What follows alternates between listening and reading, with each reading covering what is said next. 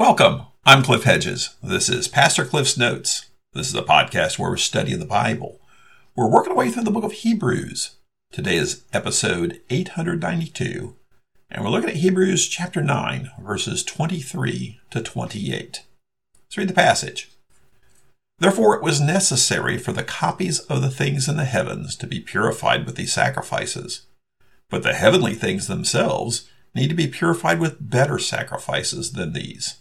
For Christ did not enter a sanctuary made with hands, only a model of the true one, but into heaven itself, so that he might now appear in the presence of God for us. He did not do this to offer himself many times, as the high priest enters a sanctuary yearly with the blood of another. Otherwise he would have had to suffer many times since the foundation of the world. But now he has appeared one time, at the end of the ages, for the removal of sin by the sacrifice of himself. And just as it is appointed for people to die once, and after this judgment, so also Christ, having been offered once to bear the sins of many, will appear a second time, not to bear sin, but to bring salvation to those who are waiting for him. This is the book of Hebrews. It's a letter or a written sermon addressed to Jewish Christians.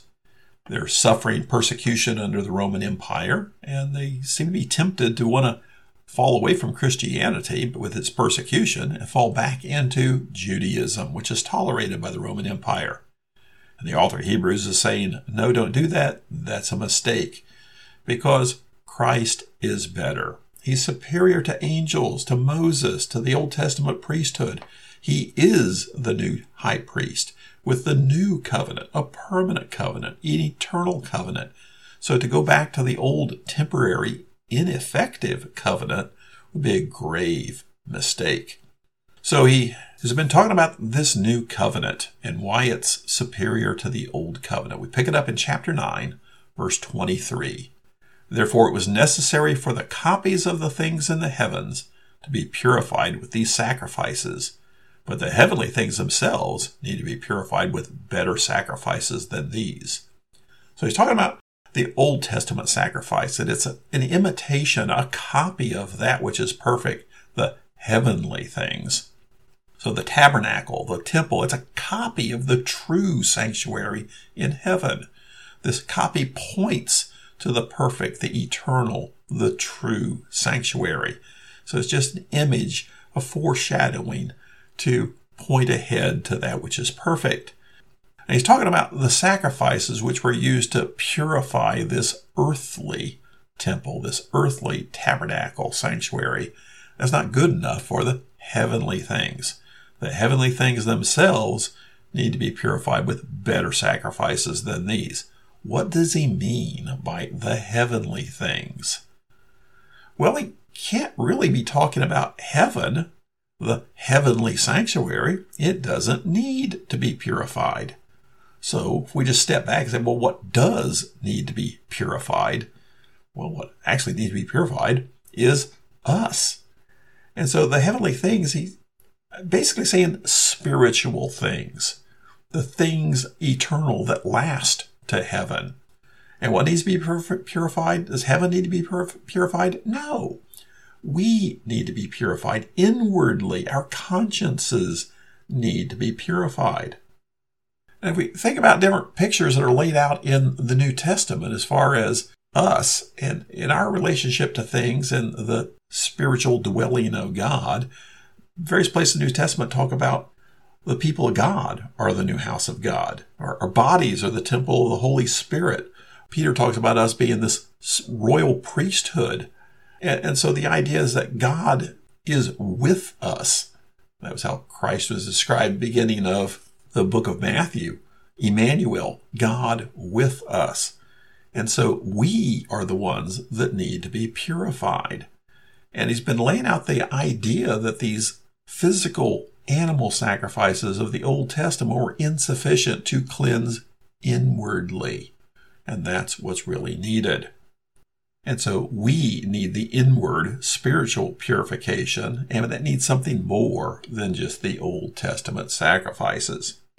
It continues, verse 24. For Christ did not enter a sanctuary made with hands, only a model of the true one, but in heaven itself, so that he might now appear in the presence of God for us. So he didn't need to purify heaven. Heaven is already pure. Heaven is already perfect. And he is there with God now. Nothing there needs purified. But we need purified. Christ is now in heaven with God on our behalf. And we need purified in order to be presentable to God. Verse 25. He did not do this to offer himself many times, as the high priest enters the sanctuary yearly for the blood of another. Well, he already touched on this, the idea that what Christ did was once and for all. It does not need to be repeated. His sacrifice is perfect. It's eternal. Verse 26, otherwise he would have to suffer many times since the foundation of the world. But now he has appeared one time at the end of the ages for the removal of sin by the sacrifice of himself. So it doesn't need to be repeated like the annual sacrifice on the Day of Atonement. He did it once and for all. It never needs to be repeated. It covers all sin for all eternity. It says he appeared at the end of the ages.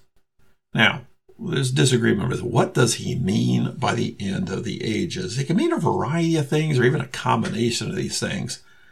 He could be talking about the end of the former age, that is the Old Testament age, the age of the Levitical priesthood and animal sacrifices. That age is ended. He could be talking about the beginning of the end times. They were very aware that they were entering the end times. They expected a imminent return of Christ. Now, 2,000 years later, we think, well, they must not have been the end times. Well, it depends on how you define these things. But in some ways, you can say the end times began then at the first appearance of Christ, and the end times end at the return of Christ. Could just be using a literary statement, the end of the ages, as the climax of history, of this is the big event in all of history. Or it could be talking about the beginning of the Messianic age. I think it's a mixture of all those things. He's using a figurative term, the end of times, as we've crossed a threshold here in history from before Christ to after the coming of Christ. Even our own calendars refer to it BC, before Christ, and AD, Anno Domini, the year of our Lord.